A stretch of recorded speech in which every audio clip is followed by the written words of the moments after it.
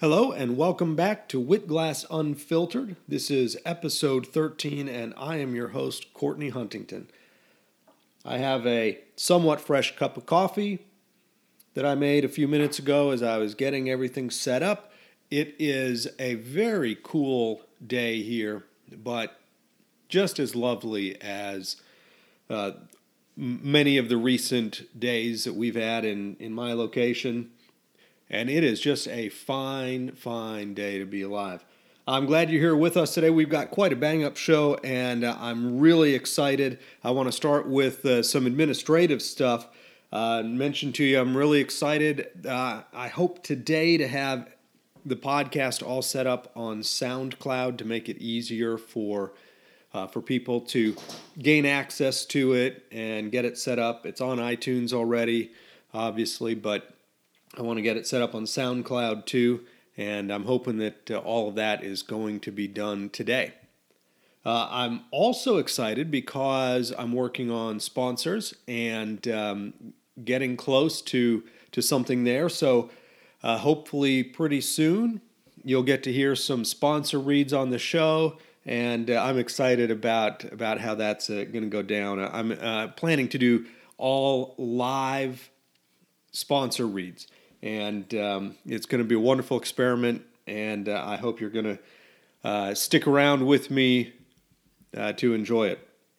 Also, coming up soon, I'm planning to have a links page set up so that you can access some of the materials that I access on a regular basis, whether it be sites that I trust in terms of their news reporting or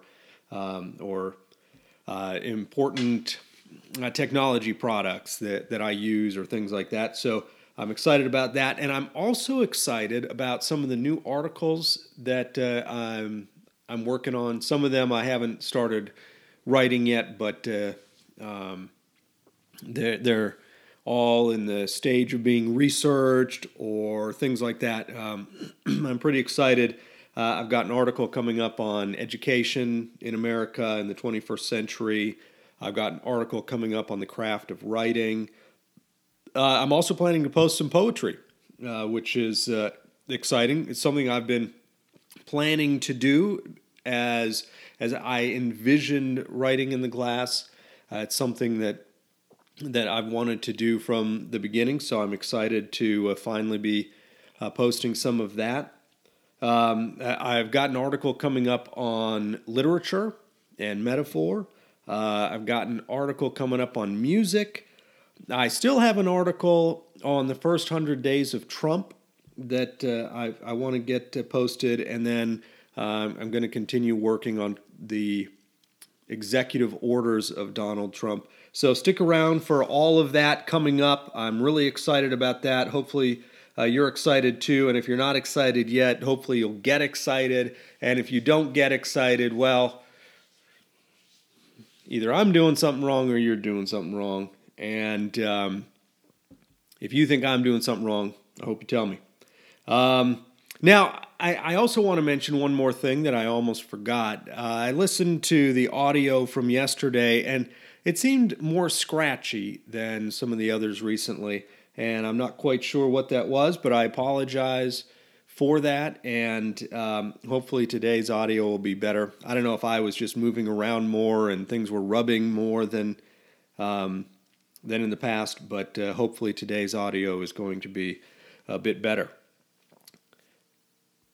Now, today, in this episode 13, we're going to shift gears away from literature and away from Larry Wywoody, but we're going to come back to those topics because I have more that I want to say on that. But there are some things I want to say about headlines in the news, current events, both in the political realm and in the technology realm, and I hope that I'm going to have time to get to both of them today. The first thing I'm going to talk about is politics, because I haven't really talked about politics in a couple shows, I think, and so I think it's time for me to say something else about Trump and what's going on in the Trump world. There's so many things, way too much to talk about, of course. Magazines and websites fill up pages and pages and pages and rake in millions and millions of dollars talking about Trump all day long, and they still don't talk about all of it. I'm certainly not going to be able to talk about all of it here in the next 20 to 30 minutes. There's so many cool things going on. Donald Trump has announced his list of candidates isn't the right word, nominees, potential nominees for federal judgeships. There's the testimony of various people in Washington on things like the Russia probe and Flynn. Fascinating material. Hopefully you're not believing half of what you hear or read in the mainstream media. But what I want to talk about today regarding Trump is that I still don't think that people get Trump. I still think that that's true, even of Republican conservative types. Honestly, I think that there are a lot of people who voted for him. I still think this. I know I've said it before, who don't really get him.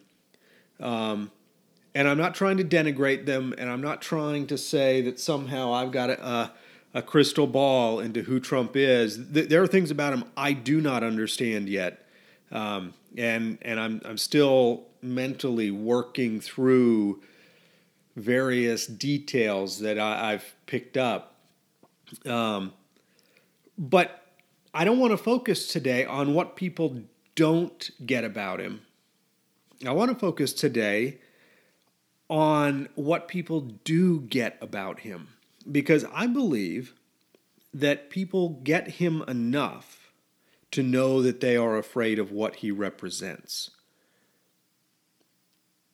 The liberal-leaning, left-leaning, Democrat type Washington politicians are afraid of the populism, but they're not afraid of the populism itself. They would love to have that kind of populist groundswell behind them.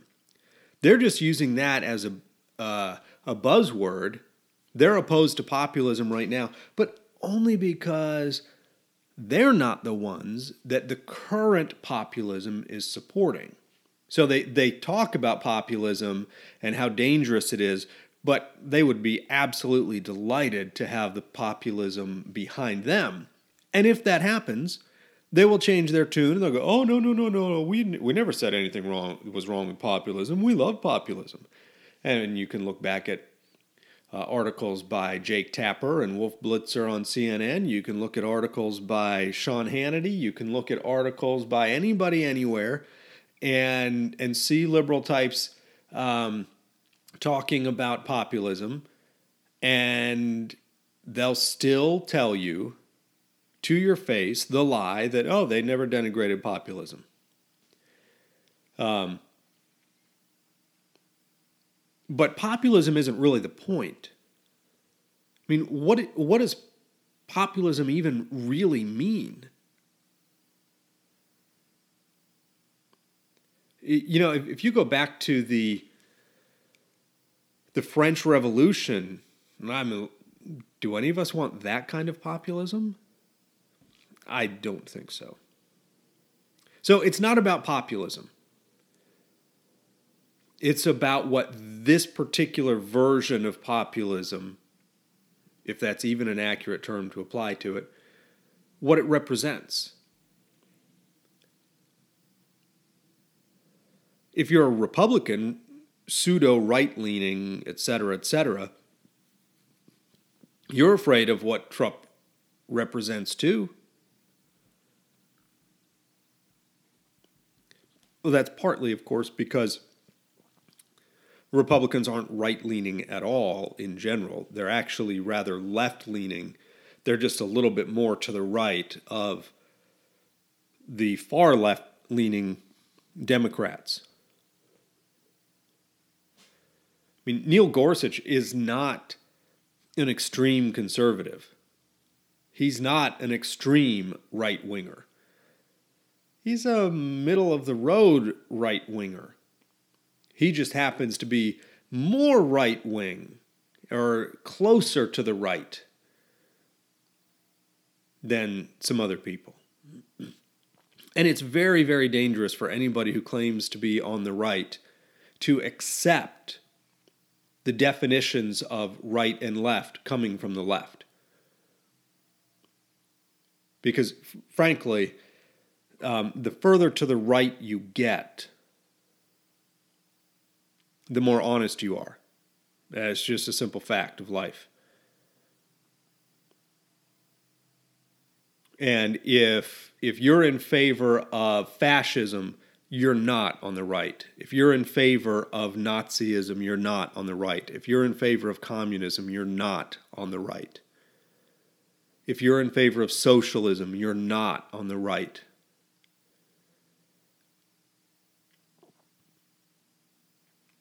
Now, as I've said before,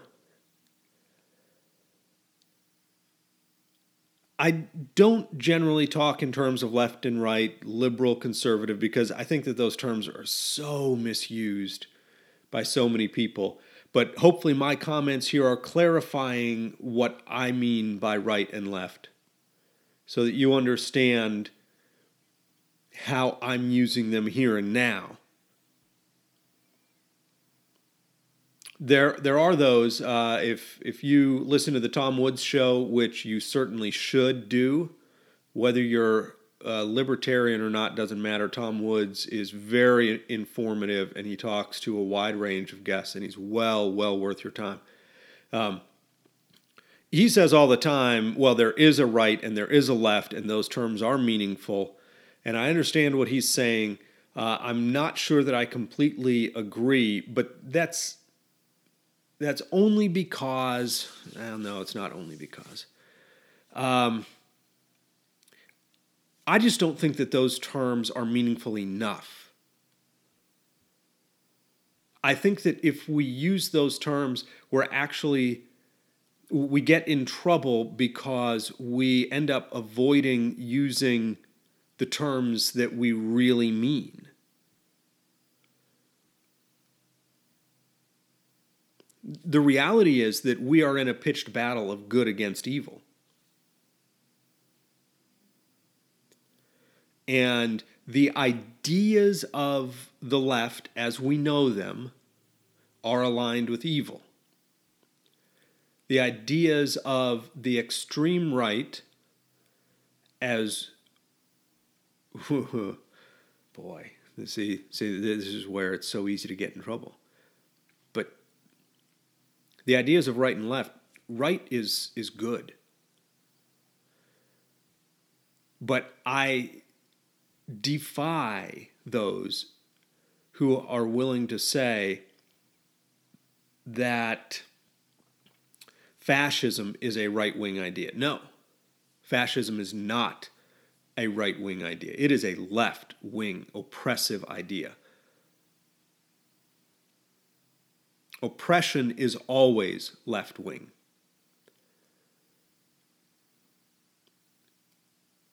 Okay, and so I think that it's more useful to talk about ideas like oppression than it is to talk about left-wing or right-wing. Talk about good and evil. Talk about right and wrong. So I'm opposed to using the terms left and right simply because of how they're used. Now, let me rephrase that. I want to be more specific. I'm opposed to the use of those terms generally, not always. I'm not saying you can never use them, but generally I'm opposed to using them because they're euphemisms. And they distract from the real issues, which are not about direction, not about sides. It's about right behavior, wrong behavior. And are you siding with right behavior or are you siding with wrong behavior? But it's not about directional sides. It's about sides in the battle of good versus evil.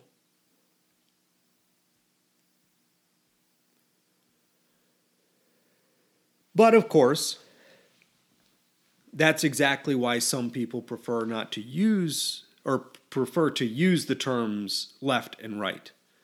Because when you start talking about good and evil, people tune out. Just think about George W. Bush when he used the term evil, the axis of evil. Oh man, the blowback from all sorts of people, left and right, so-called.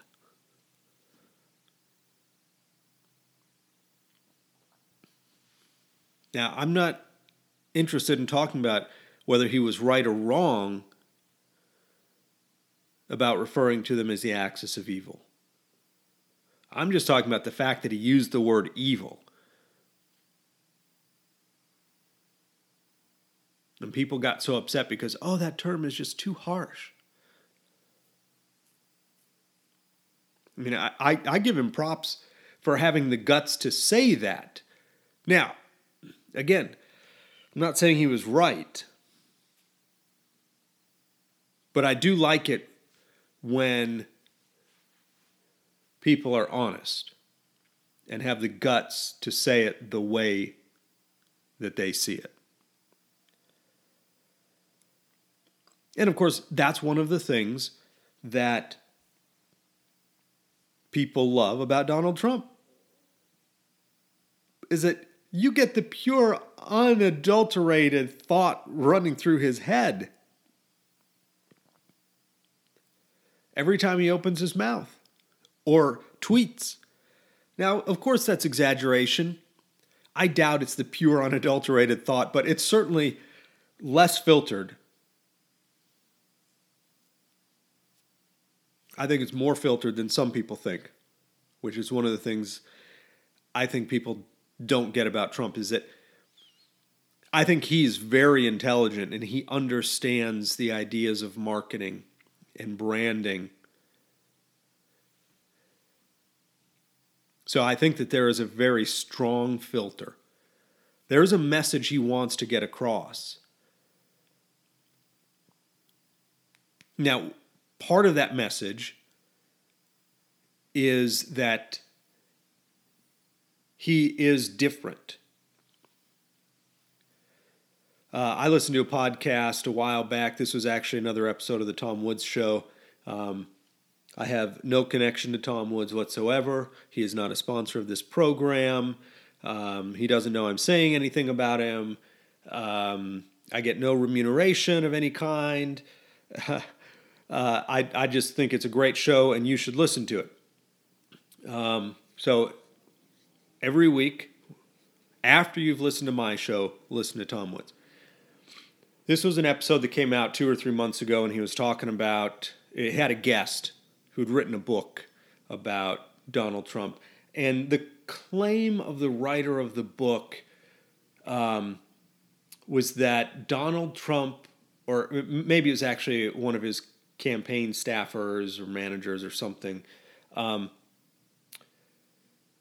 said that the reason that Donald Trump was tweeting so much and the reason that he was, he was saying things that seemed to be maybe off message was that is the message, is that Donald Trump is not part of the establishment. He's more real. So you're going to get less filtering. And that was exactly the message they wanted to communicate. And it worked.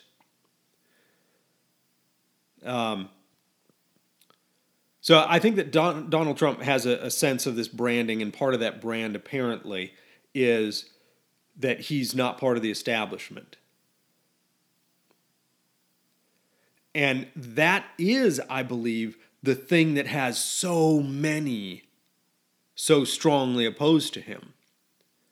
Whether you are a Republican or a Democrat in Washington, you don't really want anything to change significantly because you got elected in the current system. You got elected to the current establishment. And the only way that you can protect your spot in that establishment is to continue the establishment as it exists. That's one of the reasons it's so rare to find a politician who will actually fulfill their promises. They don't want their promises to be fulfilled because then the battle's over and they won't get reelected. But if they pretend to fight the battle that they promise, and then nothing happens, they can go back to their constituents and say, oh, look, I tried. Reelect me so that I can keep trying.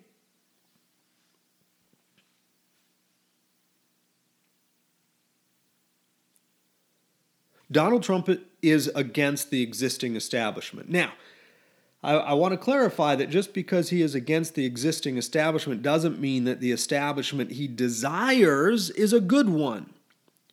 Okay, I'm not saying this to support his policies or this or that or his vision or make America great again, whatever that means.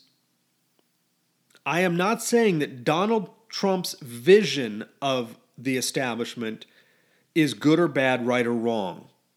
I'm saying that he's against the existing establishment, and that is enough for people to be adamantly, vehemently, rabidly opposed to him.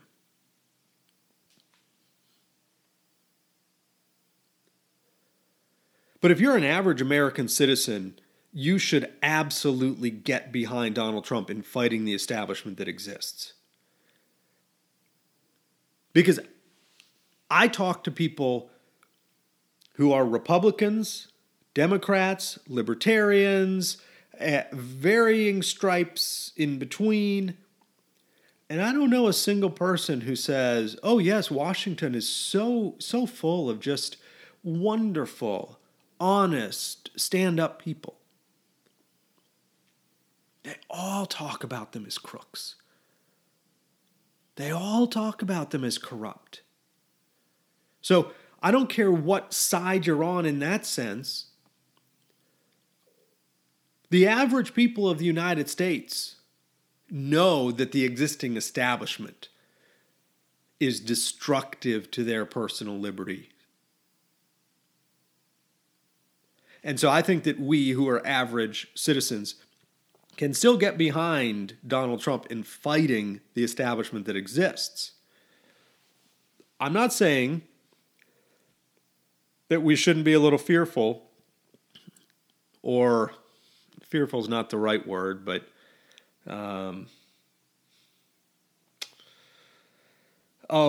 resistant to the exact vision of the establishment that he might want to establish.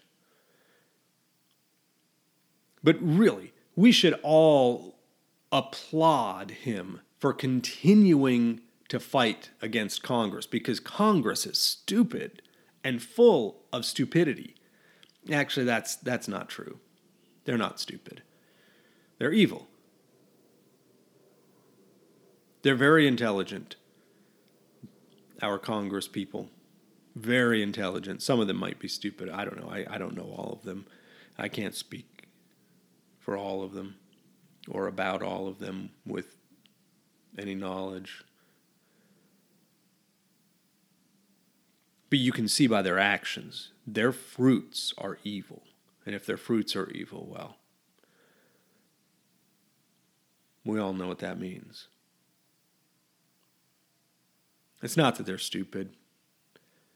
They're very intelligent, but they have evil intelligence. And that establishment of evil intelligence is something we ought to resist.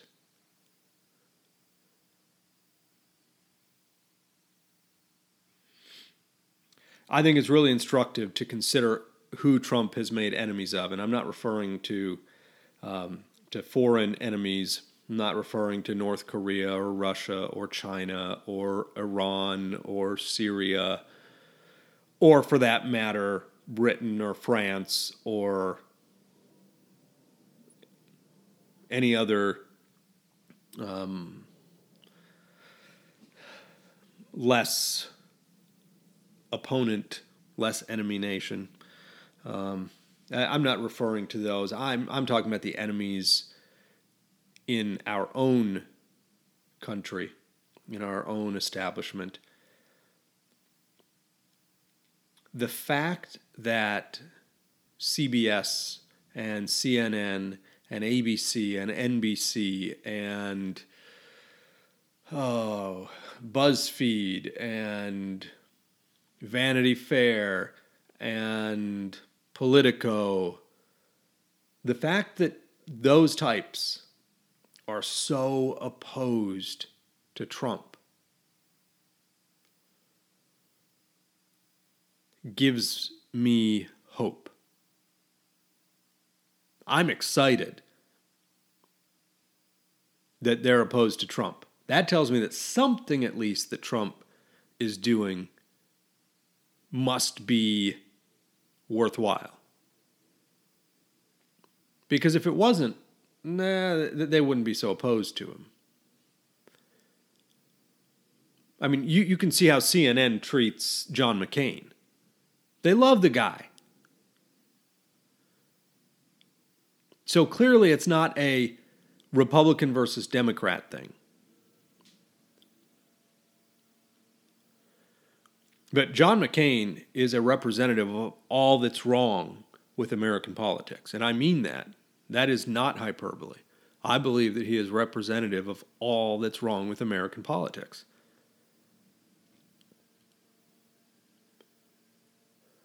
Which is why when Trump bombed Syria, that I became concerned. I mean, I was concerned by the bombing itself, but then when you see that John McCain is rah, rah, rah about it, well, that should have tipped the entire world off that this was a bad idea. I know that there are some Trump people who go, oh, wait, no, just wait, just watch. He's got something up his sleeve here. He's brilliant. There's a reason he's doing this. Well, I don't really care. I don't really care what his brilliant scheme is. He bombed a place and killed people. And if it's just a scheme, it's a problem. You have to have just cause for killing. So it bothered me that guys like John McCain were so supportive. And look at CNN. Oh, CNN supported that move. Boy, the Democrat-leaning mainstream media, boy, they were all over that Syria bombing. They were applauding, standing up, ovations. I mean, I tell you, they were just loving this. Oh, Donald Trump is finally the president we hoped he could become.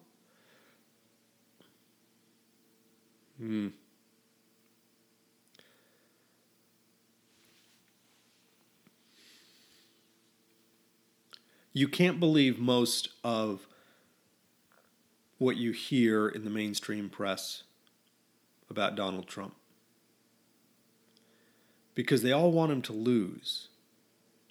Now, I think that there may have been a little bit of strategy from the likes of CNN in talking positively about Donald Trump and the bombing and this and that, is that in some ways I think that they see that as losing, because Donald Trump is proving himself in that instance to be no different. And so like, oh yeah, we're going to talk about this thing. Yeah, whether they think it's actually good or not to bomb Syria, they're going to talk about it positively because That's the kind of stupidity they want from the president.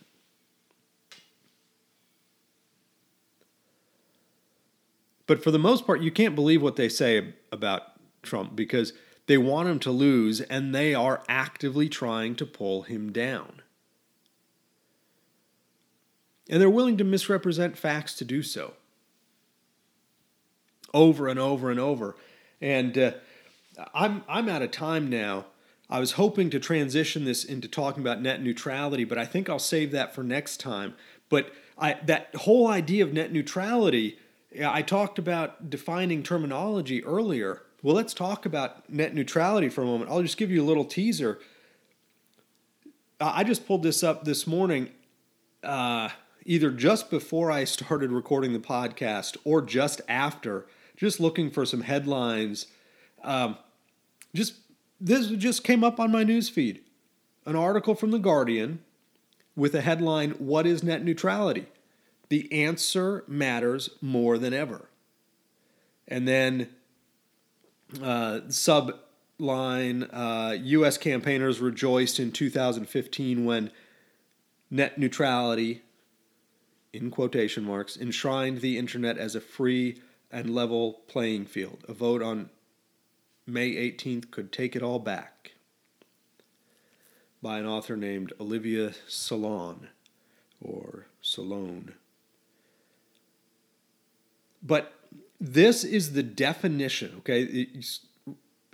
The article goes through a few paragraphs, short paragraphs, gets to the headline with this question: what is net neutrality?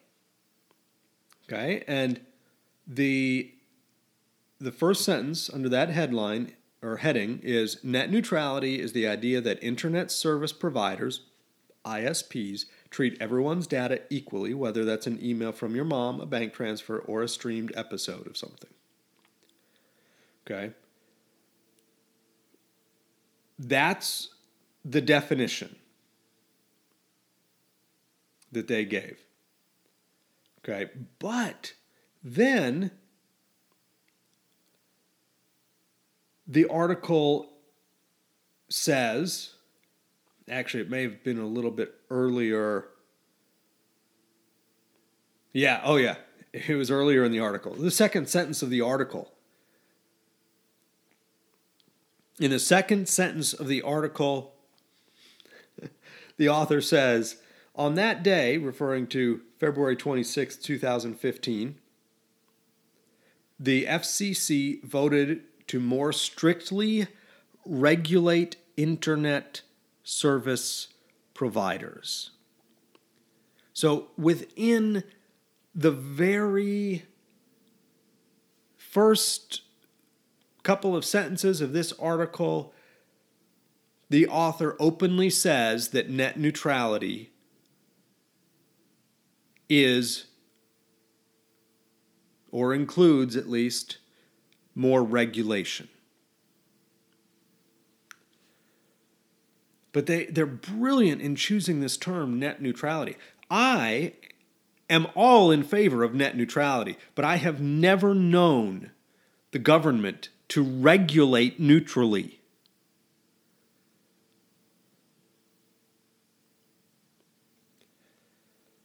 Well, I said I wasn't going to get into it, even though I wanted to, but then I did get into it a little bit. But that's just a teaser. That's just a teaser on net neutrality. I didn't even get to talk about technology today. So next time, I think net neutrality and technology will be the topics du jour because the two go very nicely together. Thank you very much for being with me today here on WitGlass Unfiltered. I look forward to being with you next time. Have a great day.